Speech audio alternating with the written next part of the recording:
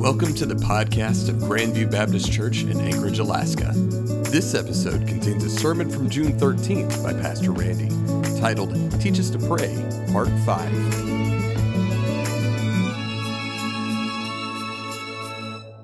All right, so we're in a series on the Lord's Prayer. And that is something that's really needed. Because in so many ways, our Christian culture has got it wrong on prayer.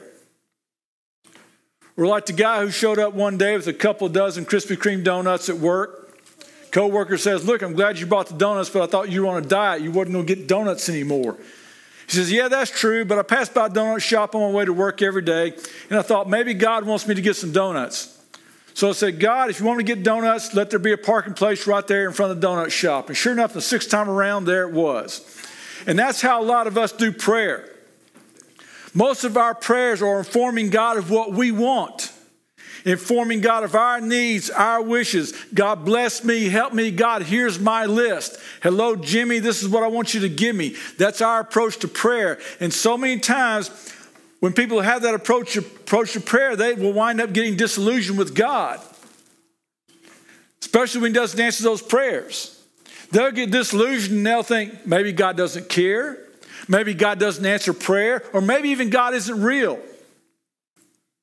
Another way we have it wrong on prayer is that people will use prayer like a good luck charm before a test or before some challenge at work. Another way that we have it wrong on prayer is that people, by their prayers, it shows they just view God as a conscience reliever or as a lifeguard. God, forgive me or rescue me. People don't pray to be surrendered to God. They pray because they weren't surrendered to God, so they need forgiveness and rescuing. And one of the big things that show that people have it wrong on prayer is that whenever they hear a sermon about prayer, they feel guilty and think, I just need to pray more. Well, if all you feel is guilt, if that's all you feel, then you're thinking, well, God's losing out because I'm not praying more, so I need to pray more. But the fact is, you're the one that's losing out. Because you're not praying, and your prayers, they're just all the wrong way. They're not there. So here's what I want you to understand. First thing about prayer. The reason our prayers have become so self-centered is because our faith has become so self-centered. See, all through the Gospels, Jesus gives the invitation to follow him or be led by me. And somewhere along the line, a couple of decades ago, or maybe even further back than that, we changed that from following Jesus to just believe in him. Doesn't cost me anything to believe in him. In fact, it doesn't really change anything about my life just to believe in him. There's no challenge involved just to believe in him. Here's what I want you to understand. You can be a believer and not be a follower. Do you get that? Our culture is full of people like that. They believe, they claim to believe, but they're not being led by Jesus at all. And the way that's revealed is through our prayers. Because our prayers are nothing about, God, lead me, I want to follow you. Our prayers are all about, Lord, here's what I want you to do for me. So the disciples realized this.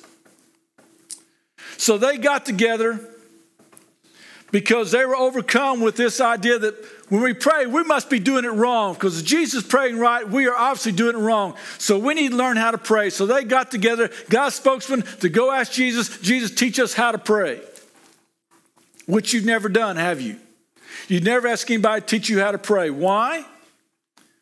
Because our prayers are self-centered, and we don't need any help at all being self-centered. We know how to do that. We've been doing it all our lives. So it's real easy for us to be self-centered in prayer. So we're like, we don't need any help because that's how we view prayer. That's something that's so self-centered, just for us. What we want, what we need. So Jesus says, okay, I'm going to teach you about prayer. But the first thing you need to know, here's some things that you're doing wrong. First of all, he says prayer is just not about giving God a list. Then he says prayer is not about being concerned about what others are going to think when you're praying. And prayer is not meaningless repetition. And then here's what he focuses on. Then he says, okay, this is how you should pray. And here's where we need to concentrate, to focus on. The first thing he says is our Father. Whoa, there's a whole new relationship going on here. Like this verse in 1 John 3:1, it says, see what great love the Father has given us, that we should be called God's children. And we are! Exclamation point. In other words, it blows my mind to think I'm a child of God. I'm his son. I'm his daughter. I'm a child or daughter of a loving heavenly Father. And then Jesus goes on and says, our Father in heaven. Meaning, God, you're up there, you're above, you're in charge. You are in charge of everything. You created the universe. God, you're over it all. Big, big God. Little bitty me. Does your prayer life come into focus when you think about that? And then he says next, your name be honored as holy. Or, as we learned it in the King James, hallowed be your name. Or God, faithful is your name. Unfailing is your name. Lord, just kindness, just greatness, just love is your name. Father, it's all about you. Father, I came here because I had some requests. I had something on my heart that I wanted to bring to you. But I've gotten so lost in just praise because of who you are that I just can't go anywhere else.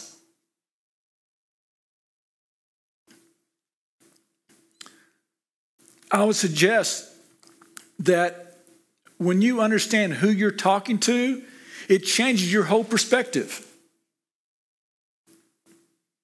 And now all of a sudden, here's my list is not that important anymore. Now I would suggest that most of us, we don't spend much time here. Most of our prayers are, God, thank you for this day. Here's my list. So, when we understand our God is a good, loving, heavenly Father, when we understand that he's in heaven, he's above and over everything. He's in control of it all. He spoke and it all came into being. When we understand that he's holy and is to be treated that way, then what other response could we have but to say, Father, your kingdom come, your will be done in earth as is in heaven. My kingdom's over. It's not about me. It's not about my will. Father, it's all about you. And when you have that perspective, when you understand that it's not about your kingdom and your will anymore, all about his, you can be going through anything in life and have a peace about it. You can be like Paul and Silas in jail at midnight, in stocks and bonds, but still singing praise to God because God, it's not about us. It's not about our kingdom. It's not about what we want. It's all about you. Then what Jesus does, he gives us 3 things to pray about that we face every day, that we need to remember every day. The first one is this: give us this day our daily bread. In other words, God, I'm dependent upon you. Just as the Israelites crawled out of their tent every morning and picked up their bread off the ground for that day, even though I have an abundance, I'm just as dependent upon you as they were. And because I'm dependent upon you, I'm not going to worry. See, you cannot declare your dependence upon God and worry. Well, let me take that back. You can declare your dependence upon God and still worry about stuff, but that would make you anybody? Yeah, starts with an H, ends with hypocrite. Yeah, hypocrite, right? And next, just what Jesus says, forgive us our debts, and we also forgive our debtors. God, just as you've forgiven me, that forgiveness that you give me is going to flow to the other people. Because if you're not willing to forgive those who sinned against you, guess what? You're declaring it's about your kingdom, not God's. God's about my kingdom. And in my kingdom, I stay angry. I get bitter at those people that hurt me. I got some people that hurt me so bad, I'm never going to forgive them. That's how it's going to be in my kingdom. And so you're just declaring it's all about your kingdom. You can't bathe in God's forgiveness every day and not have that flow through you to other people. I guess I need to correct myself again. You can bathe in God's forgiveness and not forgive other people, but that would make you you had your coffee this morning. Some of you are awake. Make you a hypocrite. And then he says this: do not bring us into temptation, but deliver us from the evil one.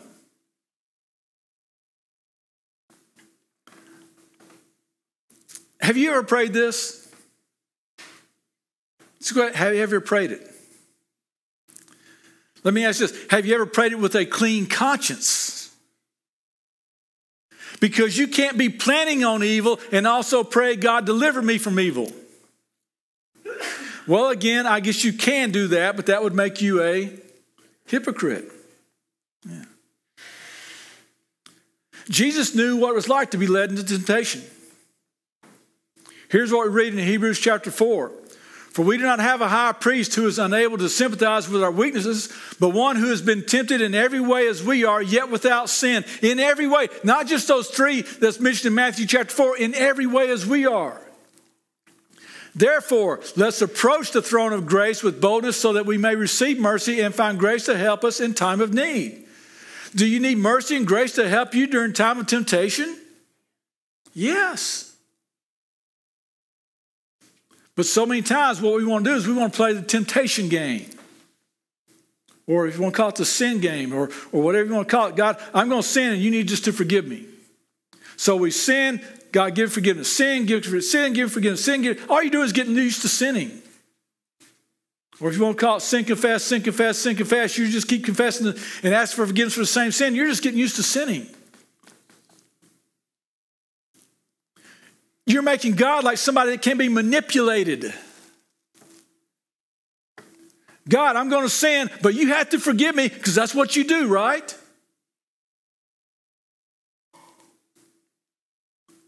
A God that can be manipulated like that is not a God to worship.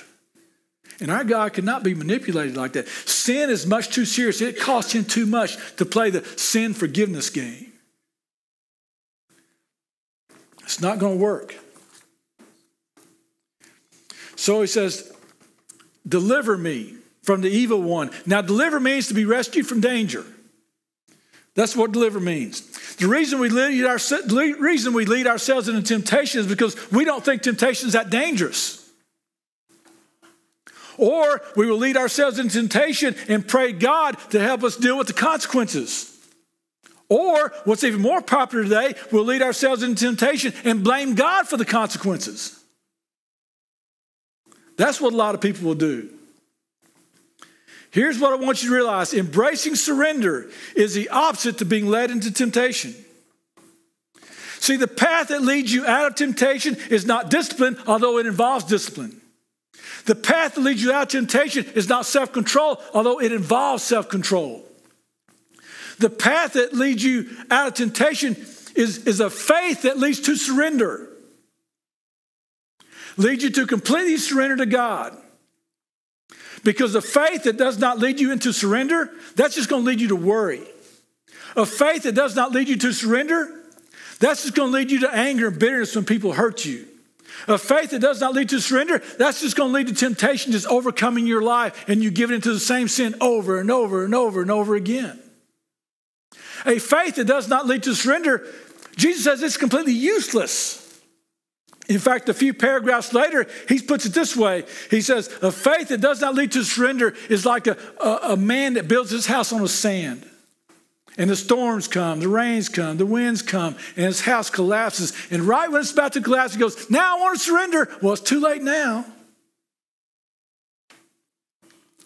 So here we have this.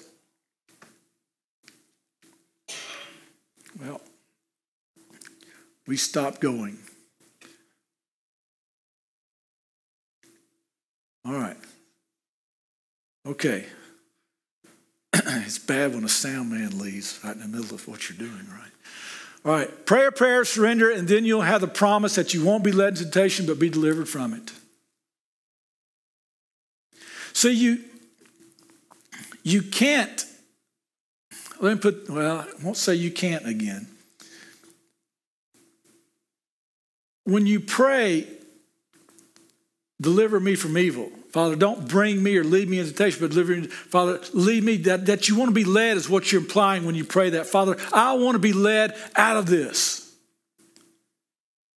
And that's the question, do you? Do you really want to be led out of this? Because that's when you need to understand that's where life is found. When God leads you out of it. You're discovering the life that he wants us to have. So lead assumes that you decide to follow. And that's what you have to ask yourself. Is that? So what do you have to show for all the temptation that you said yes to? Maybe that's a different way to look at it. What have you to show for all the temptation that you said yes to? It's led you to a loss of something, right? Maybe to a loss of joy. Maybe to a loss of physical health. It can affect you that way. Maybe it's caused a loss of freedom. Or maybe now you're just keeping secrets. You can't be honest. So this next thing, giving in to temptation is a doorway to loss. Choosing to follow Jesus is a doorway to life and love. That's what Jesus wants us to realize every day. Because see, every day we're going to face the idea to think we can do it ourselves and we don't have to depend upon him. Every day we're going to either sin ourselves or have other people sin against us, and we need to have that forgiveness wash over us and through us. And every day we're going to face temptation. And if we don't surrender, if we don't know how to go through temptation, we're going to have difficulties. Sin is just going to it's going to start in your life, and it's going to grow bigger and bigger and bigger, and it's going to take over a portion of your life. And here's the last part that Jesus prays: and deliver us from the evil one. If you want to live under the reign of God, you're going to have to realize you're going to live in a battle. You're going to be attacked. It's just going to happen. And what I want you to understand with this is that the Lord's Prayer is reminding us that there is an invisible world that has an impact and an influence on this visible world. In other words, you may not see the bullet, but the blood is real. That in this world, we're not battling against some evil force, but an evil personality, a person. Every New Testament writer mentions the devil. Jesus, over 25 times, he talks either it's the devil or Satan or the evil one or the enemy. We have this battle that we're in. And a lot of times, you heard the term prayer warrior, right? And I know what we mean by that, but sometimes what's inferred is that some people are prayer warriors and some people aren't. But the truth is, we're in war. And we all had better be at war in prayer. We all had better be prayer warriors. Because there's a war that is going on. So, let's sum this up. Because we've been in this for 5 or 6 weeks now. And we're going to talk a little bit more about prayer just from different aspects for the next week or two. But let's sum this Lord's Prayer up. Okay? So let's start from the beginning and go through it. Therefore, you should pray like this: Our Father in heaven, your name be honored as holy. Your kingdom come, your will be done on earth as is in heaven. Give us today our daily bread, and forgive us our debts as we also forgive our debtors. And do not bring us into temptation, but deliver us from the evil one. And that's it. That's the end. A couple of weeks ago, when we had that race on who could say the Lord's Prayer the fastest, I thought, hey, I got some insider information here. Because I can just stop right there, and that gives me an extra advantage. That gives me a 1 sentence advantage. I could have beat David over there. Now, I know what we have in our King James and other versions. You have that big finale. For yours or thine, whatever verse you have, is the kingdom and the power and the glory forever. That never shows up in our earliest manuscripts. The ones we have from the 2nd century up to the beginning of the 3rd century, it's not there. That only shows up in the manuscripts from the 3rd and 4th century that we have. So we know it wasn't there. It was added on later in that. Which is okay, that's fine. It just means how picky we are about what we have as scripture. But it's also, it's a good thing to say anyway, right? For yours is the kingdom, not mine. Yours is the kingdom and the power and glory forever. So that's number one in summing this up. Jesus just stops right there. Number two, when he gave us this prayer, it wasn't so we would frame it and put it on our walls and repeat it back to him every day. Jesus does not say this is what you should pray. He says this is how you should pray. Big difference. So he's not giving us something that we just sit back and repeat every day. He's giving us something that we need to go, as we talked about last week. We need to go through this, and sometimes we're going to be a while. We're going to get to that part just where our Father, and it's going to take us a while to realize God's a good, loving, heavenly Father. He has my best interest at heart. He loves me deeper than I could ever imagine. Sometimes you can just say that and think about it and just go on. Sometimes it may take you several minutes to move on. Or that part, who art in heaven. It may take you a while to move on from that. God, you're in control. God, you're over everything. Nothing happens without you being aware of it. And without you being, nothing's impossible with you. As Abraham came to realize, God, you can create out of nothing and you can raise the dead. It's all about what you can do. So it's not something we hang on a wall. The third thing I want you to take away from this is that Jesus teaches us how to pray, not as individuals, but as a church. Please get this. As a church, every pronoun in the Lord's Prayer is plural. Give us, forgive us, lead us, deliver us. It even begins with our Father.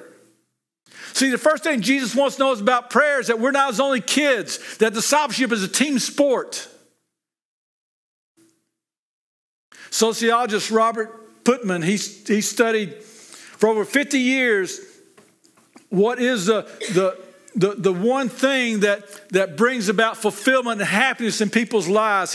What he was looking for was what brings the highest degree of satisfaction in people, and he studied this in cultures all over the world. And he said, one thing sticks out. There was one factor that determined the degree of a person's satisfaction in their life. And that one factor was the depth and the breadth of their connections. And this is what he concluded. He said this: if you have a person who's not in community, who's not connected to other people, and they get into community, their chances of dying in the next year are cut in half. And that's why when we start restarting our small groups this fall, our motto is going to be join a small group or die. I want to say it cuts in half for the next year. I didn't add that part. It cuts their chance of dying in half for the next year in half.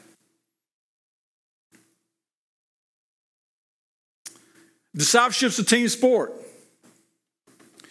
This isn't a church thing. This is a Jesus thing. Jesus taught us this is how we are to live. We're to do it in community with one another. That's the way it's supposed to be. That's why you never see a lion running into the middle of a pack to attack. No, he always gets a straggler. He always gets the one that sort of is away from everybody else. Satan goes after the Christian who's isolated from the rest of the body.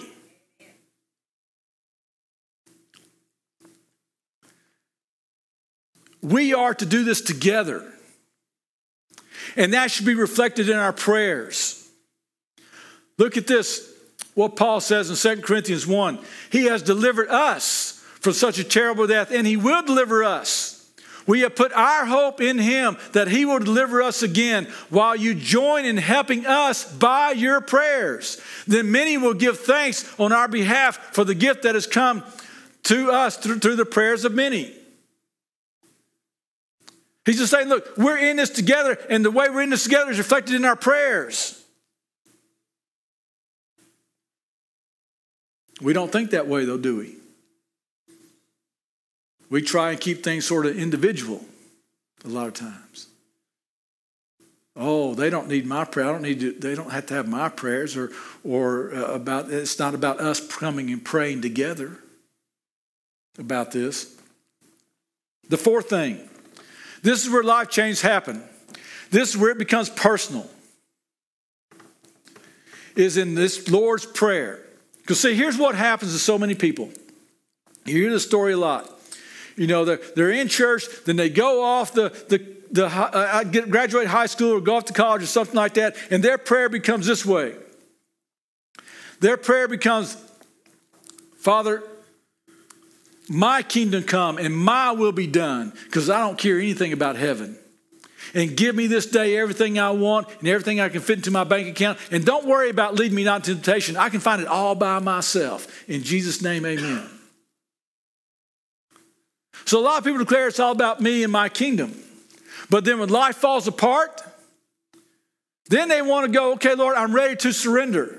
I'm ready to do it your way. Or you can be like me. You get 19, you go, God, I surrender everything to you. And God goes, everything? All you got is an 8-track player and some bad clothes. What do you have? God, I give all my future to you. And God's going, you didn't have any plans anyway. But then you get older. And things are a little bit different. Does it scare you? Does it scare you to say, God, I'm surrendering everything to you. It's not about my kingdom, but about yours. Does it scare you? It should, and it's good if it does, because that means you're taking it seriously. You're trying to cross over from it being about your kingdom and your will to his kingdom and his will. And that's not easy, especially in our culture. A lot of times we just stay so self-centered. We think it's all about us. And people who live their life self-centered think it's all about them. When they get older, they don't like themselves. Nobody else likes them either.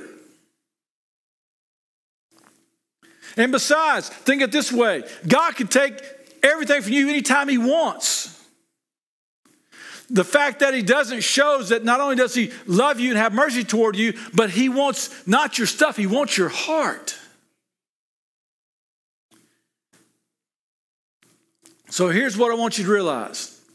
Prayer is not about getting stuff, but connecting to someone. See, you should walk away from your prayer time thinking, I have a personal relationship with God. I've connected to him. That's the bottom line.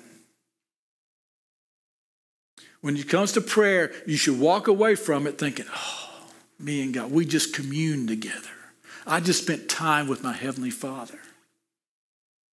And the second thing is the bottom line, or number 5, whichever outline I'm going by right now. I'm not sure which one. But anyway, every day we need to recenter our lives around who God is, and it begins with the right prayer.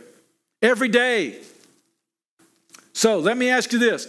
Would you be willing to, every day for the next 30 days, use this as a model to pray? God, you're my Heavenly Father. You love me with an everlasting love. And God, you're in control. You're over everything. You're omnipotent. You're omniscient. Father, it's all about you. And you're holy. Nothing else is like you, Father. You're holy. And you should be treated as holy. And so, God, I'm surrendering to your kingdom and your will today. Whatever you want done in my life. And I want to declare my dependence upon you. For everything I have today, Father, I wouldn't have anything if it wasn't for you. And so I'm going to declare my dependence upon you. I'm not going to worry. And I'm going to just revel in your forgiveness today, Father. I'm just going to bathe in your forgiveness because you forgive me of all my sins. Father, they're all forgiven. And so I'm going to revel and bathe in that. And I'm also going to forgive others. In fact, Father, it's a privilege for me to be able to forgive others just like you've forgiven me. Because that makes me like you. And I just want to be like you. Father, that makes me concentrate on your kingdom. And I want to be a part of your kingdom.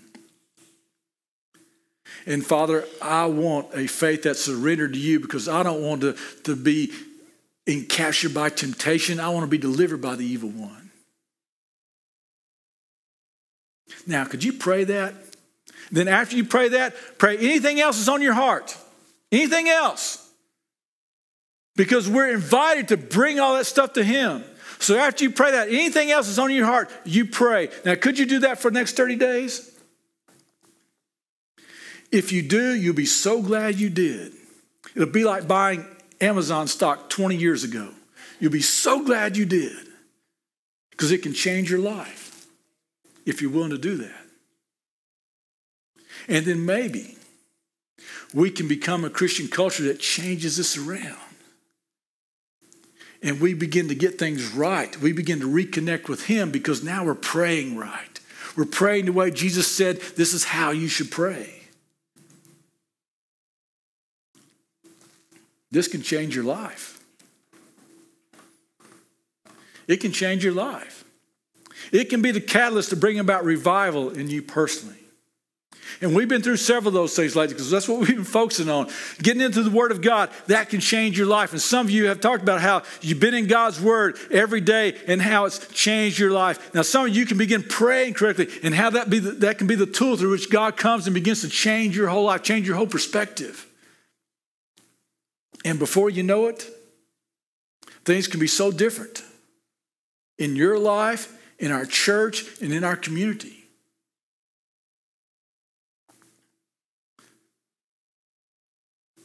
So you can keep praying self-centered prayers. You can keep praying just to inform God of everything you want and you need and that you'd like for him to do. Or you can begin praying as Jesus taught us to pray. Then after that, just share whatever's on your heart that you want to pray about. Are you willing to do that? That's the question. So Jesus asked us to follow him. To be connected to him. And we can do that through prayer. So you have an opportunity to walk away out of here connected to him.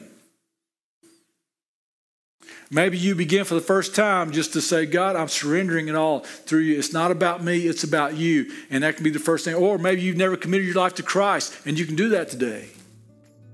And you can walk out of here knowing you have a relationship with him. Thank you for tuning into the podcast of Grandview Baptist Church in Anchorage, Alaska. For more information, check out our website at gbcak.org.